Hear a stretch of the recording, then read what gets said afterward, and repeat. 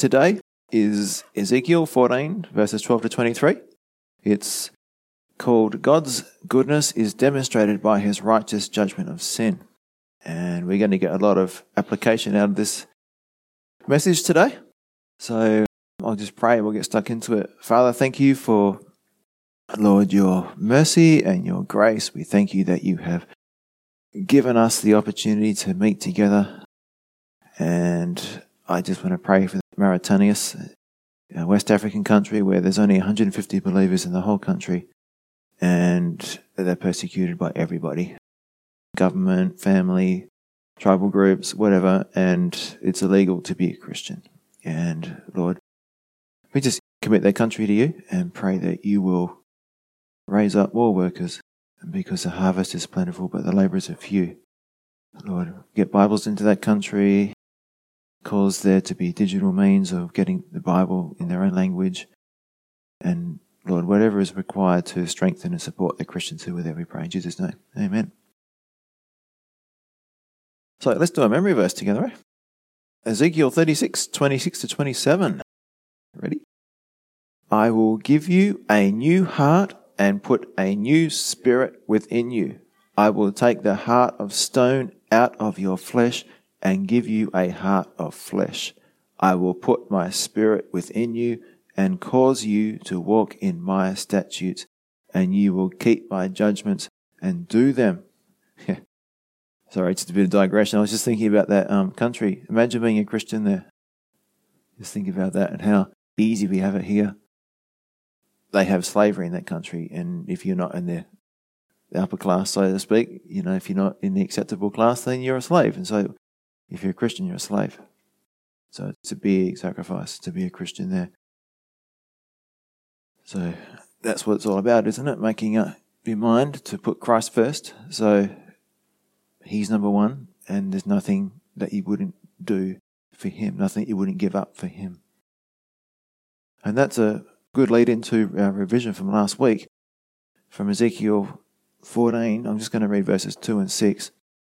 These men have set up their idols in their hearts, and put before them that which causes them to stumble into iniquity. Should I let myself be inquired of at all by them? And the answer there is no. Therefore say to the house of Israel, Thus says the Lord God, repent, turn away from your idols, and turn your faces away from all your abominations. So last week we saw that we can have idols in our hearts, and they can be unconfessed sin or hidden priorities where, it's so easy to, without even realizing it sometimes, make something more important than God. And that will cause us to not be relying on God for His strength, because we're not being led by His Spirit. And we will stumble into sin. The sin of the heart will lead to failing in other parts of our lives. We need to have our lives fully yielded to the Spirit if we're going to expect God to lead us. He won't force Himself on us. He will only lead us if we are submitted to Him. And I've kind of described it like this. If we don't give the Holy Spirit permission to direct and empower our lives, we'll be using our sinful nature, our flesh, to try and overcome our sinful nature. And have you ever tried grabbing your shoelaces and trying to pull yourself up? That's kind of what it's like, yeah? It's impossible. You're trying to use evil to produce good. That's not going to work. Or you're trying to use mud to try and wipe off mud from your shirt. Like you got a dirty shirt with a bit of mud on it. So what do? You get some more mud and try and wipe the mud off with mud. You're only going to get dirtier.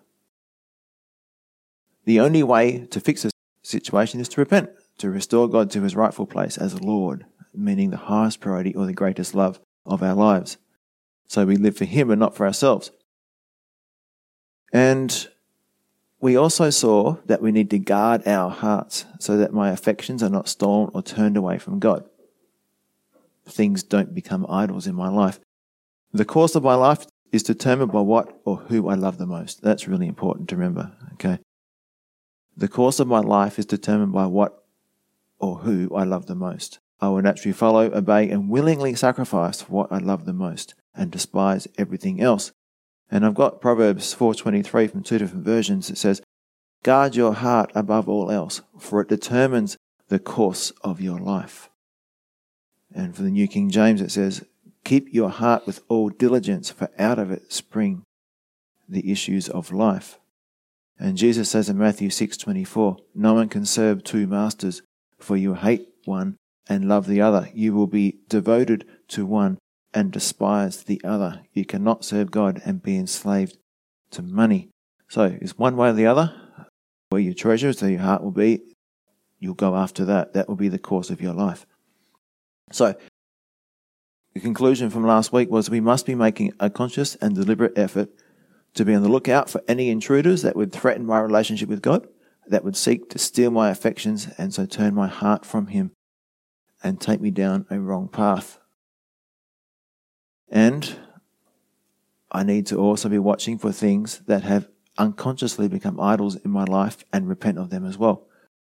And finally, just for last week, the main point is that I need to remember that my whole purpose of existence is to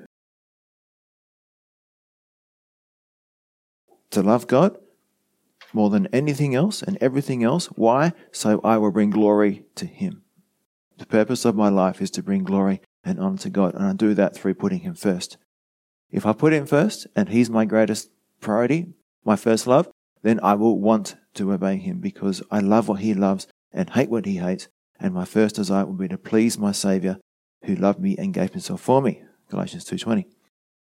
Now this week, we move on and finish off chapter 14. I've called this God's judgment on persistent unfaithfulness. No more mercy. That's what this first section is all about. So, we've seen these judgments before: famine, wild beasts, war, plague, pestilence, and disease. So the four different types of judgments that God has already told us that He's going to send on the nation of Judah and the city of Jerusalem. And a quote here from Wearsby: "God had told Jeremiah to stop praying for the people because they were beyond hope." And you can see the references there, Jeremiah 7:16, etc. "And now He would tell Ezekiel that the presence of 3 righteous men whom the Jews revered would not save the city of Jerusalem." And I think the main point here, the main lesson we can learn is that, like any good parent, with persistent rebellion or disobedience, God will say, "Enough is enough. That's it." We see that God's patience has limits. There will come a day, a time when God's mercy gives way to judgment, and His people will experience His divine discipline. Now, for us personally, we can think that we're getting away with things. We can do these, things that no one can see, or even people can see. We think, well, nothing's happening to me, I can still do this.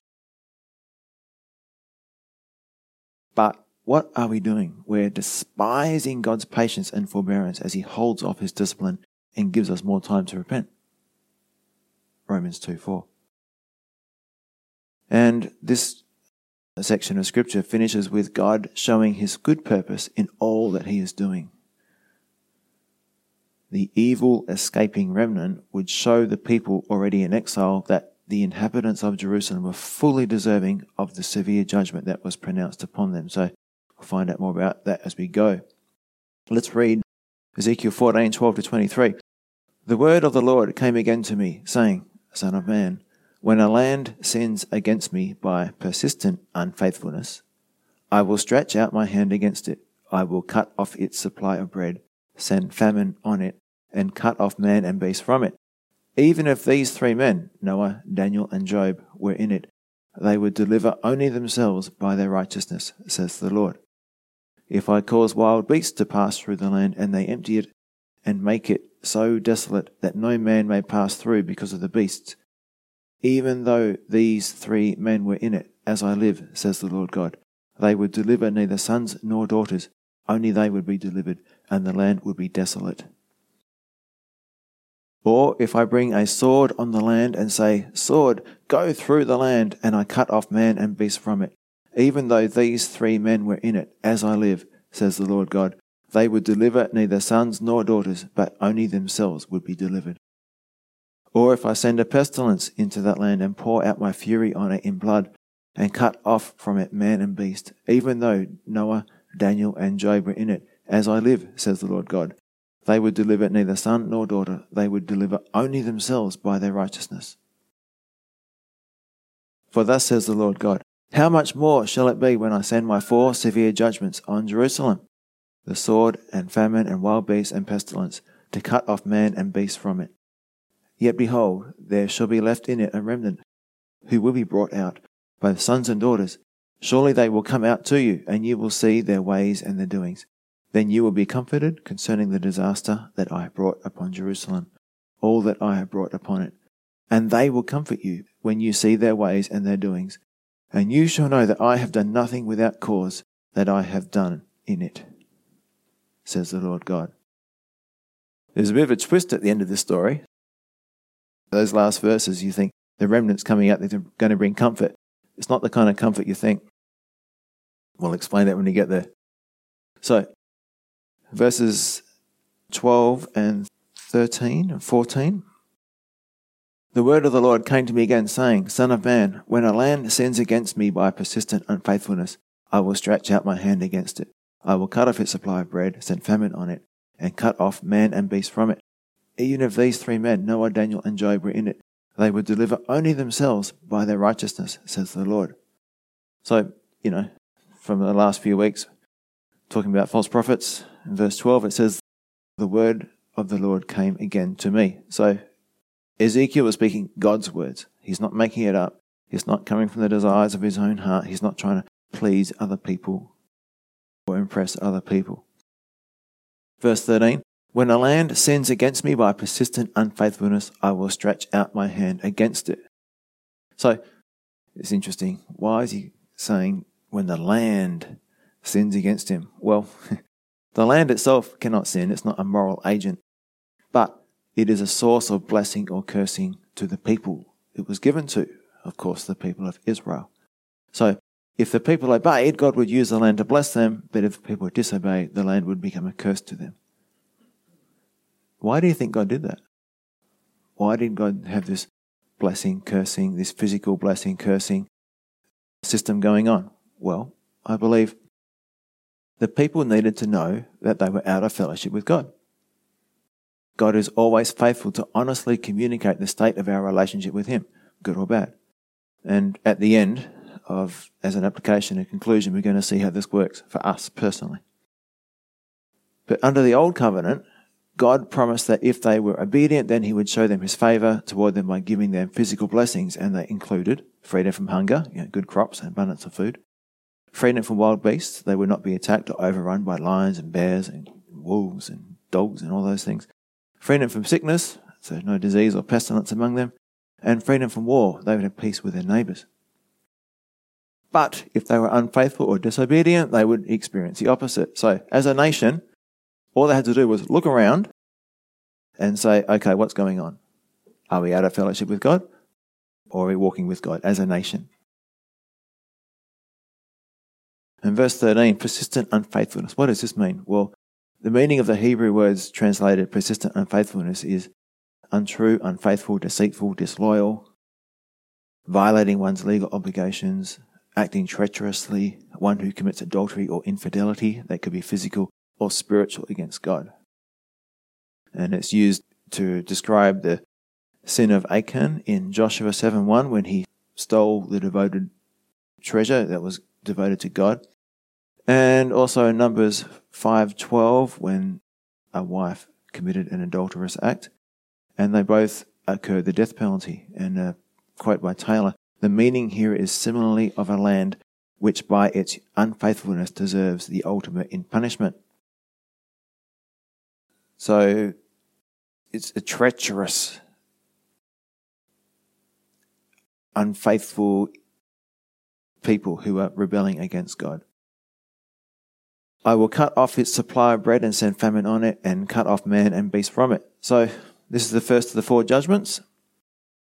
Either the crops would fail, most likely because the Babylonians are going to wipe them out, with a vast army with their horses and animals and their need for food. And or the people would suffer hunger in the predicted siege of Jerusalem when they're all shut in the city and they can't get any food. Now, verse 14, even if these three men, Noah, Daniel, and Job, were in it, they would deliver only themselves. It's interesting, isn't it? They would deliver only themselves. We're called to pray for people, right? To intercede for people. And in other parts of the Bible, God is looking for someone to stand in the gap, to intercede on behalf of the people so that he wouldn't have to judge them. And Ezekiel 22:30 is a good one for that. Calling for people to stand in the gap. For example, Abraham, David, Moses, Job, and Samuel were all leaders and men of prayer who were able at times to prevent God's judgment from falling on those around them by the intercessory prayer. But here God is saying that even if there was a godly leader or intercessor to stand in the gap, it's not going to make any difference. God's patience is finished. The wickedness of the land was overwhelming. And it says in Jeremiah 5:1-6 that Jeremiah couldn't find even one godly person in Jerusalem. That's how wicked the place was. And I think of it like this. Judah was like it was before the flood. The wickedness was everywhere. And their thoughts were evil continually. And God regretted that he had made them at all. That's how sinful they were and how much they were grieving God. So, basically that's what Jerusalem was like. I compare it to the pre-flood world. And they were ripe for judgment. Alexander has a quote, "Jerusalem was more culpable than Sodom. A few righteous men would have delivered Sodom. Here none could turn away the wrath." And Spurgeon says, "The prayers of the greatest intercessors cannot avail if men persist in their unbelief." So, Noah, Daniel, and Job, why did God use these three men as examples? Well, they were all tested and they all proved faithful, but all of them only had limited success in the intercessory prayer. This is just my thoughts, okay? In the case of Noah and Daniel, the people they were praying for were in constant rebellion, persistent rebellion. Like Noah, he was praying for the pre-flood world. How many people got saved? Just him and his family, right? 120 years of prayer. The result? 8 people. What about Daniel? I imagine he would have been praying for his nation, but they still were defeated by the Babylonians. Job prayed for his children, but they were killed.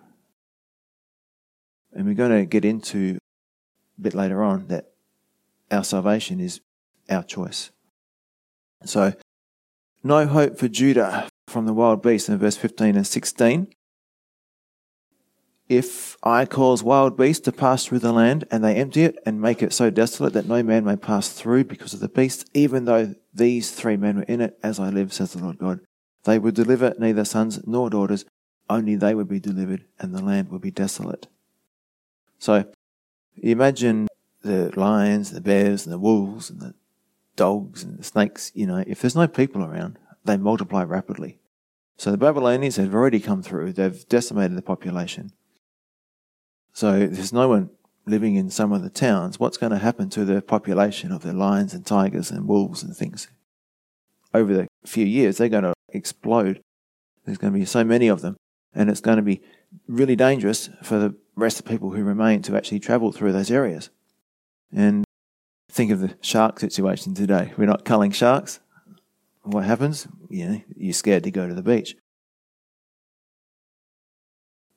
Verse 16 says, "Even though these 3 men were in it, as I live, says the Lord, they would deliver neither sons nor daughters, only they would be delivered." There's a quote from Spurgeon here. In all the procedures of divine judgment, the principle of individual responsibility can never be relaxed. Hence, the need of personal piety, the absolute necessity that men and women should pray for themselves, that each one should repent for himself, that each one should believe for himself, and that each one should, in his own proper person, be born again by the effectual operation of the Spirit of God. No proxy in these matters is possible. So while, yes, it is good to pray for people, and we're commanded to do that, ultimately it's up to that person, isn't it? To pray to God and ask Him to come into their hearts to forgive them of their sins. So that's the application. In the end, it's up to the individual to call out to God and receive salvation from God. It's the individual responsibility for each of us. Romans 10:13, for whoever calls on the name of the Lord shall be saved. Isaiah 55 verses 6 and 7. Seek the Lord while you can find him. Call on him now while he is near. Let the wicked change their ways and banish the very thought of doing wrong. Let them turn to the Lord that he may have mercy on them. Yes, turn to our God, for he will forgive generously. Ezekiel 18 verse 20. The soul who sins shall die. The son shall not bear the guilt of the father, nor the father bear the guilt of the son. The righteousness of the righteous shall be upon himself, and the wickedness of the wicked shall be upon himself. Yeah. So for kids growing up in families, there's no grandkids in God's kingdom. They have to make their own choice. So encourage them to do that. Now the third section, no hope for Judah in war, verses 17 and 18. Or if I bring a sword on that land and say, sword, go through the land, and I cut off man and beast from it, even though these 3 men were in it, as I live, says the Lord God, they would deliver neither sons nor daughters, but only they themselves would be delivered. So now it's the third one, famine, wild beasts, and now war. The Babylonians would come and many would die in battle. And again, God is emphasizing that even if Noah, Daniel and Job were there praying, they'd only save themselves because these people were persisting in unfaithfulness. Point number 4 here, no hope for Judah in plague, verses 19 and 20. Or if I send a pestilence into that land and pour out my fury on it in blood and cut off from it man and beast, even though Noah, Daniel and Job are in it, as I live, says the Lord God, they would deliver neither son nor daughter. They would deliver only themselves by their righteousness. Okay, the 4th plague, disease. The natural consequence of famine and siege. And again, another reminder of the personal responsibility that we have for our own salvation and the fact that they are beyond hope. They have rebelled. Their heart has become too hard. It's very scary. Now, we come to verses 21 and 23. This is a bit of a twist. For thus says the Lord God, how much more shall it be when I send my 4 severe judgments on Jerusalem, the sword and famine and wild beast and pestilence, to cut off man and beast from it? Yet behold, there shall be left in it a remnant who will be brought out, both sons and daughters. Surely they will come out to you, and you will see their ways and their doings. Then you will be comforted concerning the disaster that I brought upon Jerusalem, or that I have brought upon it. And they will comfort you when you see their ways and their doings. And you shall know that I have done nothing without cause, that I have done in it, says the Lord God. So, start in verse 21. How much more shall it be when I send my 4 severe judgments on Jerusalem? Remember, things are already bad. There's already been 2 lots of exiles going to Babylon. But God here is saying it's going to get a lot worse. The false prophets, what were they saying? Oh, man, this is not God's will for you. Everything's going to get great. God's going to defeat the Babylonians. You will all go back to Jerusalem. No. God is saying, how much worse shall it be when Jerusalem experiences my 4 severe judgments? Now, God is calling these severe judgments. He's warning the people. And on that point, they're His severe judgments, my 4 severe judgments. These are not the Babylonian judgments. These are God's judgments. The Babylonians are just a tool in God's hands. God was in control of the Babylonians.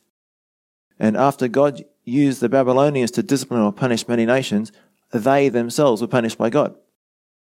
Jeremiah 51 verses 7 and 8 says this, Babylon was a golden cup, and I've added there, of wrath, in the Lord's hand, that made all the earth drunk. The nations drunk her wine, therefore the nations are deranged. And then the next verse says, Babylon has suddenly fallen and been destroyed. Wail for her. So God used Babylon as His cup of wrath to discipline and destroy the nations around, and then He destroyed Babylon. They didn't escape their judgment. Now, there's an application here. God will allow evil people and circumstances to afflict us. Now, do you remember what the prophet Habakkuk said, when God said that he was going to send the Babylonians, he was complaining. He's saying, God, our nation is falling apart. Our nation is corrupt. What are you going to do about it? And God says, I've got a plan. I'm going to send the Babylonians. And Habakkuk says, what? They're more wicked than we are. Why would you do that? So, likewise for us, God will allow evil people and circumstances to afflict us. But don't despair, because God is using them for our good, and God will judge and destroy them soon enough. We must be patient. So that gives us a different perspective on those who are persecuting us, right? The Babylonians were evil to the core. They didn't understand God's purposes or his heart, and motivating and enabling the king of Babylon was who? Satan himself. Isaiah 14, 1-23. They didn't understand that they were doing only what God wanted them to do, in fact what God had enabled them to do, and despite them acting entirely according to their own free will, God used them to do his exact bidding. The Babylonians 100% meant evil for Israel, yet God used them 100% for good. It's amazing, eh? They're so evil, and in their own minds, they hate Israel. They want to destroy it. But what does God do? He turns it around and uses it for good. Now, the church in the world, the application for us. John 17, 14-19, Jesus is praying for his disciples, and he says, I've left them in the world, and the world hates them. It's the ultimate, you meant it for evil, but God meant it for good scenario. Like Joseph said to his brothers in Genesis 50, verse 20. You know, when his brothers thought that Joseph, now their father had died, he was going to get back at them and get revenge. But Joseph said, no, it's not about that. What you meant for evil, God meant for good. He turned it completely around. Joseph could see that, his brothers genuinely hated him at one stage, but God used that for his good and to save many people alive at the same time. Now, for us, consider that God allows Satan to be the ruler of this world. Jesus says this in John 12, 31, 14, 30, 16, 11. And in Ephesians, Satan is called the prince of the power of the air. Ephesians 2:2. Consider also that Satan hates us with an intensity that we will probably never understand.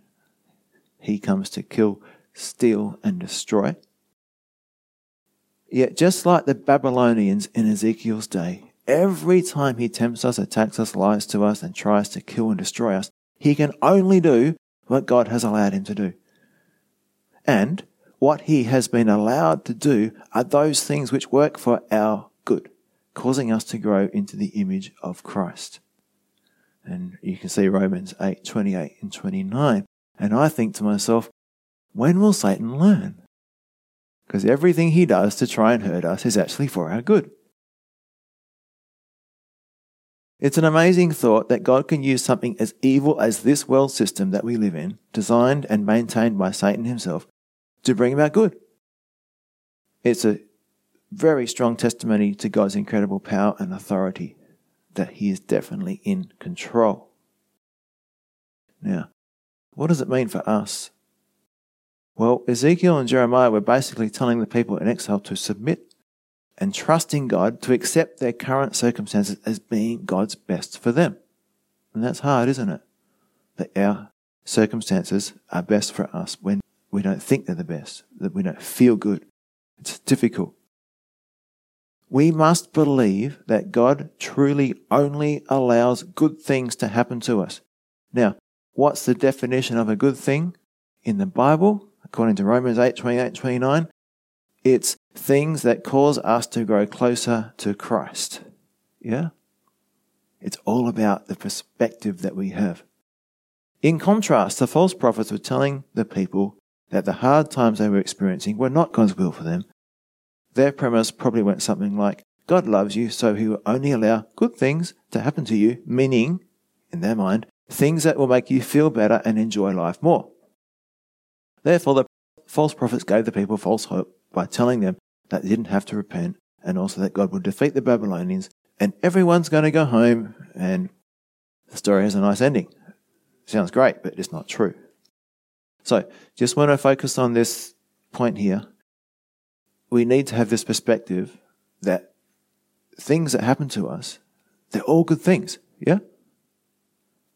Everything that happens to us is a good thing. I'm not saying that the sin that I choose to do is a good thing, but everything that happens to me that's out of my control is a good thing. Why? Because it's been allowed by God, and its purpose is to conform us into the image of Christ. Now, you stand in eternity. What's the most important thing that you wanted to achieve in this world? To be conformed into the image of Christ. Yeah? There's no greater honor than to become like our Lord. Yeah? So, let's go on to verse 22.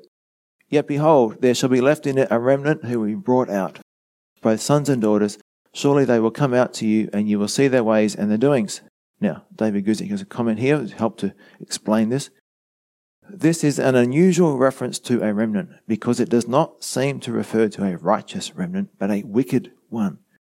We understand this from the phrase, their ways and doings, which almost always had a negative meaning.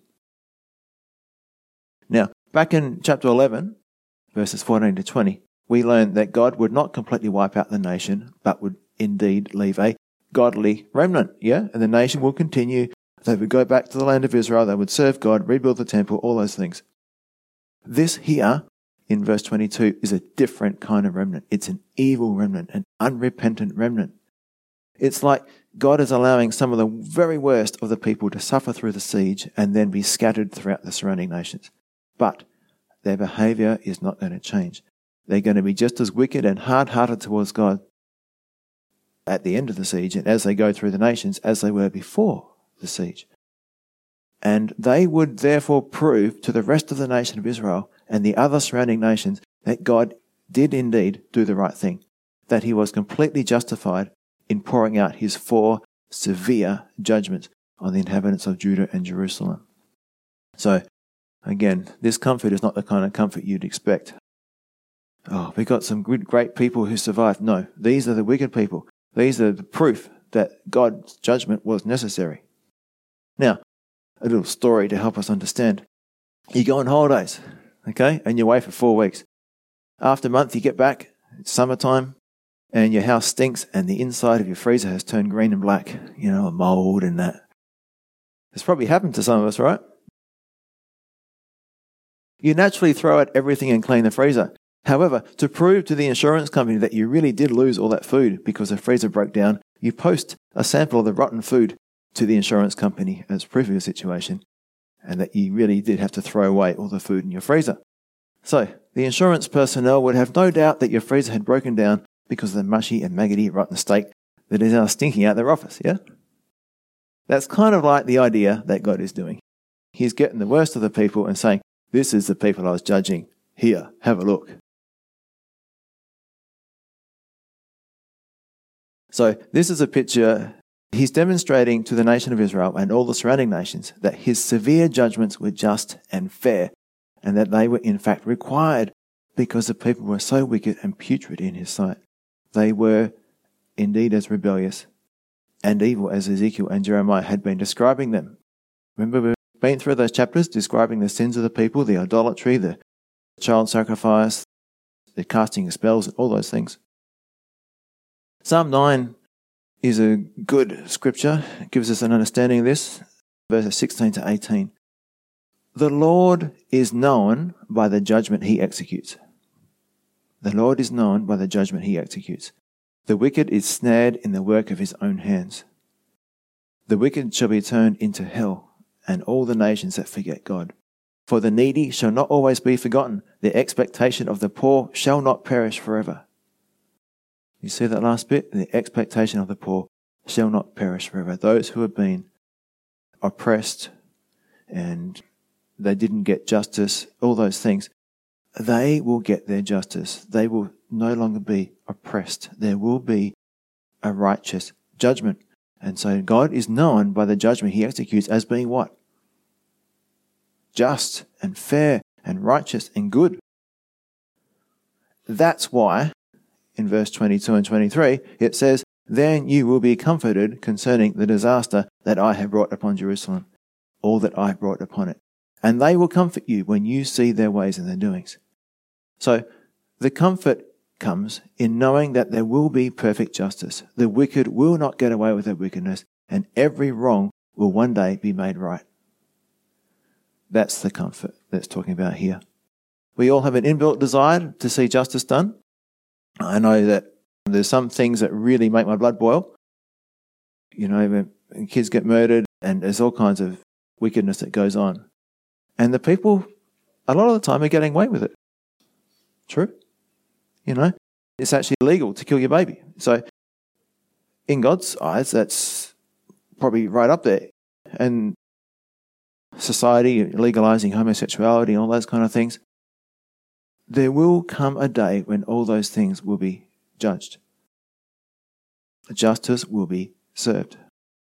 We want to see justice done. It brings us comfort when we see justice done. We get anxious and angry when the wicked go unpunished, or the innocent are punished wrongly. And so here God is saying that they would be satisfied and content that God had been fair in his treatment of the rebels in Jerusalem and Judah. Now, we go to the tribulation for a sec, go forward in time. Remember, the tribulation is God judging the world. And here is an example of God's judgments being fair and righteous. So Revelation 16:4-7. "Then the third angel poured out his bowl on the rivers and springs of water, and they became blood." They all became blood at this stage. "And I heard the angel of the waters saying, 'You are righteous, O Lord, the one who is and who was and who is to be, because you have judged these things. For they have shed the blood of saints and prophets, and you have given them blood to drink, for it is their just due.'" It's fair. "And I heard another voice from the altar saying, 'Even so, Lord God Almighty, true and righteous are your judgments.'" So when God judges the earth in the tribulation, what are we going to be saying as we look at what God does? We're going to say, "Yeah, go for it, God. This brings me comfort. This brings me peace, because I know that true and righteous are your judgments." That's their just due. That's what they deserve. So God, in these verses, is telling them that he will demonstrate to the nation of Israel and the surrounding nations that his judgments are true and righteous. So, application for us. "And you shall know that I have done nothing without cause, that I have done in it," that is, in Jerusalem. Nothing without cause, nothing without a reason or a purpose. So, the application here is, it's good to know that there is always a good reason or purpose for what God allows to happen to us.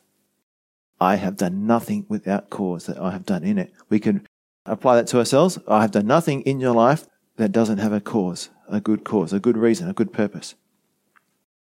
When I'm teaching maths and I ask them to do something and it's hard and they don't understand why, they go, "But why?" And they don't want to do it, you know. But then I explain the purpose of the exercise and most of them are quite willing to give it a go. We can apply this to the exiles in Babylon. They would have been wondering why God was so severe on those left in Jerusalem.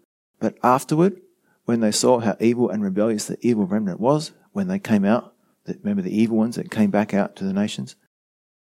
When they saw how evil and wicked these people were, this evil remnant, they would understand and even be comforted because they knew that God knew what he was doing.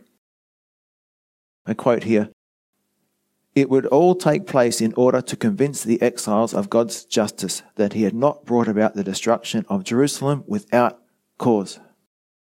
Because remember, the destruction of Jerusalem was a big thing. That was a homeland. The temple was huge for the Jews. Why would God do that? Well, now we know. Now we know how wicked the people really were. There's an awesome quote here from a guy called Meyer. This is for us personally. "We do not know the cause of so much that crushes us to the ground. But if we did know it as well as we shall know it some day, we should have no difficulty in reconciling God's dealings with his perfect love. So I'll say that again. Think about this. We do not know the cause of so much that crushes us to the ground. But if we did know it as well as we shall know it some day, we should have no difficulty in reconciling God's dealings with his perfect love. So in other words, we don't understand why we go through the trials now. But when we get there, on the other side, when you're in heaven, we're going to look back and say, that was an act of love, that was an act of love, that was good for me, yes. Everything in my life that God did, God allowed, was good for me. It's good, isn't it? We'll have no difficulty in reconciling God's dealing with his perfect love. But for now, it takes faith to believe that. For many of us, we can relate to the children of Israel in exile. We may be suffering for no fault of our own, and we are wondering why, and wondering if God really knows what he's doing. Is he really being just and fair? And is this really the best thing for me that he's allowing? We must trust that God has a plan for our lives and is very able to use this evil world to accomplish his good purposes, and that God will keep his promise to us in Romans 8:28 and 29. I'm going to read this from the Amplified Bible. It brings it out very nicely. We are assured and know that God, being a partner in the labour, all things work together and are fitting into a plan for good. Do you like that? All things work together and are fitting into a plan for good. God has a plan. It's not just random. Fitting into a plan for good to and for those who love God and are called according to his design and purpose. For those he foreknew, of whom he was aware and loved beforehand, he also destined from the beginning, foreordaining them, to be moulded into the image of his Son and share inwardly his likeness, that he might become the firstborn among many brethren. This is the greatest thing that can happen to us, that we become like Christ. It's a privilege. It's beautiful. Now, application. Can we expect physical blessings under the new covenant? And why I'm going to this to finish off is because if we understand how God blessed his people, the Israelites, under the old covenant, we can better understand how he blesses his people, the church, under the new covenant. Now, was it always true that if you were obedient and faithful that you'd have a great life in the Old Testament? No. Okay. The whole God will bless me if I obey and curse me if I don't, it doesn't work for individuals a lot of the time, okay? Just as God still does now, he uses trials and tribulations to prepare his servants for service. Think about David running away from Saul for 13 years. Running for his life. David, for most of that time, was faithful to be following the Lord and to be seeking God. He was a man after God's own heart. But his time of affliction was designed by God to prepare and equip him for when his time came to rule as king over the people. And there's lots of other examples. There's the prophets and many other righteous people who were often persecuted as they were faithful and obedient to God. Now, under the new covenant, it says in Ephesians 1:3, God has blessed us, that is the church, with every spiritual blessing in the heavenly places in Christ. So our blessings are where? And what are they? They're spiritual blessings, and they're in heavenly places. They're not here, and they're not physical. The church as a whole or individually does not experience the physical blessings and curses as described under the old covenant, because the church is not a physical nation or kingdom like the people of Israel was back then and is again today. But rather the church is a spiritual kingdom. And you can see this really clearly when you look at Jesus' conversation with Pilate when he was being tried.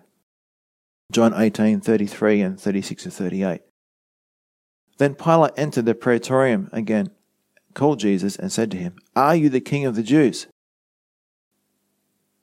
Now, a bit of context. What did the Jews always want? A political saviour, right? someone who would defeat the Romans. And so for Jesus to be proclaimed as king, he's putting himself in a lot of danger, because what does a king want? Followers. What are they going to do? Rebel against the Romans? Okay, so have that in the back of your mind. Jesus answered him, "Are you speaking for yourself about this, or did others tell you this concerning me?" Pilate answered, "Am I a Jew? Your own nation and the chief priests have delivered you to me. What have you done?" Jesus answered, "My kingdom is not of this world. If my kingdom were of this world, my servants would fight, so that I should not be delivered to the Jews. But now my kingdom is not from here." It says now. One day it will be, but for now it's not. Pilate therefore said to him, "Are you a king then?" Jesus answered, "You say rightly that I am a king." He is a king of the kingdom, yeah? Of his kingdom. But where is it based in? It's the kingdom of heaven, yeah? "For this cause I was born, and for this cause I have come into the world, that I should bear witness to the truth. Everyone who is of the truth hears my voice." Pilate said to him, "What is truth?" And when he had said this, he went out again to the Jews and said to them, "I find no fault in him at all." In the context, what's he saying? He understands that Jesus is talking about a kingdom that is not of this world, and therefore his servants would not fight and cause yet another insurrection against the Roman government. Just a word of hope here, a bit of digression. Jesus one day will come back at his second coming, and as it says in Daniel 2:44-45, he will set up his own kingdom, putting an end to all human government. And when this happens, guess what? Us Christian underdogs, not so much in the Western world, but in most of the rest of the world, we're not the underdogs anymore. We'll be ruling and reigning with Christ. And then for eternity, the new heavens and the new earth that God will create. So, if our blessings are not physical or material, what kind of spiritual blessings do we get to enjoy? That's a tricky question, because some of God's blessings are conditional and some are unconditional. Some are guaranteed and some depend on us. So God has boundaries, responsibilities. He has some responsibilities and He's given us some responsibilities. Let's look at Israel to understand this. Some of the promises that God gave to Israel were unconditional. For example, they would always be God's people, and there would come a day when Jerusalem will be rebuilt and never destroyed again. Even if they disobeyed, it's unconditional. And you can read that in Jeremiah 31:35-37. In contrast, some of the conditional blessings and cursings are what we have already read today in Ezekiel: the peace or war, food or famine, health or sickness, being overrun with wild beasts or not. So conditional on obedience, right? So in the new covenant, some of the promises for the church are unconditional. They're based on God predestining us, that is, choosing in advance to receive some specific blessings. This means that all true believers receive or experience these blessings regardless of how much they choose to love and obey God on a day-to-day basis. It's the destiny of every believer. God has determined that it will come to pass. And Romans 8:28-30 tells us that God, by His foreknowledge, knew in advance who would choose Him and predestined those He foreknew to be conformed to the image of Jesus. So let's look at some of these unconditional promises and blessings that God has given to us under the new covenant. First, we have peace with God. We are justified by faith. We are no longer His enemies, Romans 5:1. We can go to the throne room at any time, yeah? Boldly, to find strength in time of need. We are no longer His enemy. We have access by faith to the Lord. Justification. We are declared both not guilty and perfectly righteousness, as if we lived a perfect life. You can read Romans 3:24 to chapter 4, verse 8. Sanctification, another unconditional promise or blessing. God both starts and completes the process of our transformation from a sinner to practical perfection. There's lots of verses there you can look up. Philippians 1:6, for example. Glorification. We will receive our glorified bodies when Christ comes back for the church at the rapture. 1 Corinthians 15:35-56 and 1 Thessalonians 4:13-18. adoption. We have been given full rights as God's adopted children. Romans 8:15, Galatians 4:5, Ephesians 1:5. Suffering and persecution, another unconditional promise. God promises that he will grow and mature us by allowing us to experience trials, temptations, and persecution in this life.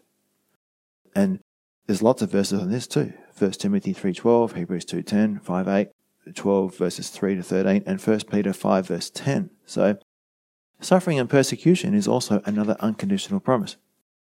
But what goes along with that? I will never leave you nor forsake you. Yeah?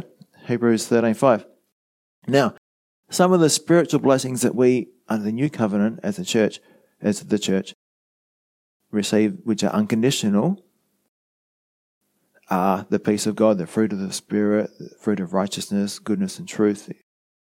What it means by conditional is that we only receive or experience them if we choose to love and obey God on a day-to-day basis. So the first one I'll talk about is the peace of God. And this is the calm assurance that God is in control, no matter what we are going through. You can see Philippians 4:7-9 and Colossians 3:15. The fruit of the Spirit.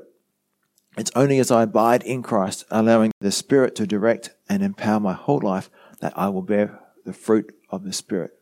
Yeah, you know the fruit of the Spirit: love, joy, peace, patience, kindness, goodness, faithfulness, gentleness, and self-control. Galatians 5:16-26 is a good scripture to read. In Ephesians 5:9, it talks about the fruit of righteousness, goodness, and truth. And it says there that we only experience these things as we walk as children of light, finding out what is acceptable to the Lord. Sounds like Romans 12:1 and 2. Also, maturity. Maturity that comes from abiding in or studying the Word of God. This is something that is conditional. God wants us to mature, but he won't force us to mature. The mature Christian is skilled in the Word of God and is able, there's a few things that he can do, or she can do. They are able to determine right from wrong. They are free from Satan's lies and deceptions, free from habitual sin, and able to experience the full benefits of their salvation. And there's a number of verses there. So, if I am experiencing the conditional blessings, I'm coming back to the children of Israel now. How did they know if they were walking with God or not as a nation? They look at their circumstances, and if it was good, well then God only blesses us if we're obedient, right? If it's bad, well, we must be doing something wrong. Let's find out what it is so we can get back into God's blessings, yeah? So, if I am experiencing the conditional blessings of the new covenant, then I know that I am in the will of God and am walking in fellowship with him and am abiding in his love. As Jesus says in John 15:10, if you keep my commands, you will abide in my love. However, the opposite is also true. If I'm not experiencing these conditional spiritual blessings, but am instead grieving the Holy Spirit, then I must do two things. One, confess my sins to God. And if we confess our sins, he is faithful and just to forgive us our sins and to cleanse us from all unrighteousness, 1 John 1:9. And secondly, repent. And I'm going to read Revelation 3:19 from the Amplified Bible. Those whom I dearly and tenderly love, I tell their faults and convict and convince and reprove and chasten. I discipline and instruct them. So be enthusiastic and earnest and burning with zeal and repent, changing your mind and attitude. So that's what God was doing with the children of Israel. He was faithful, in love, telling their faults, convicting them, and asking them to repent. I'll read that verse from Revelation 3:19 again. Those whom I dearly and tenderly love, I tell their faults and convict and convince and reprove and chasten. I discipline and instruct them. So be enthusiastic and in earnest and burning with zeal and repent, changing your mind and attitude. And if we do that, what will happen? We'll come back into those conditional blessings. We'll start to have that victory over sin. We'll start to have that abiding in the love of Christ. As Jude says, keep yourselves in the love of God. Okay? So, just like the Israelites knew, they had a physical blessing barometer to know how much they were obeying God or disobeying, so do we. So have a look these scriptures up, and search your own hearts, and look at your own lives, and what's going on in your heart. Do you have the peace of God? Is the fruit of the Spirit evident in your life? Are you studying the Word of God and becoming skilled in using the Word of God to overcome Satan and the hold that he has on those who don't know the Word of God? Because we need the Word of God to live a life which is free. What does Jesus say? If you abide in my Word, you will be free, yeah? I think it's John chapter 8. So let's pray. Father, thank you for what you've done. Lord, everything we read in the Old Testament, we can use as a type or a picture or an illustration to help us understand who you are, and that you are righteous and just in all your judgments, and that you have a plan. You don't do anything without a good reason or a cause. It has a good purpose. And Father, we just pray that you help us to have that faith in you that Ezekiel and Jeremiah were encouraging the people to have. Submit to God. Don't fight the circumstances. Trust Him. This is an act of love. The world who's doing it to you is not doing it as an act of love, but God is allowing it as an act of love. It's going to have a good purpose, a good result. And the result is that we are conformed into the image of Christ, transformed by the renewing of our mind into the image of Christ. So Lord, I pray that you help us to trust you as we go through these sometimes severe trials. But Lord, we know that you're always right, and we know that you're always fair. And that when we get to the other side, we'll know that everything you did was the right thing for us, the best thing for us. Help us to trust you in Jesus' name. Amen. So I encourage you again, go through the notes, because there's lots of other scriptures that will bring out or flash out a lot of the stuff we're talking about even more clearly. And I think it'll be a blessing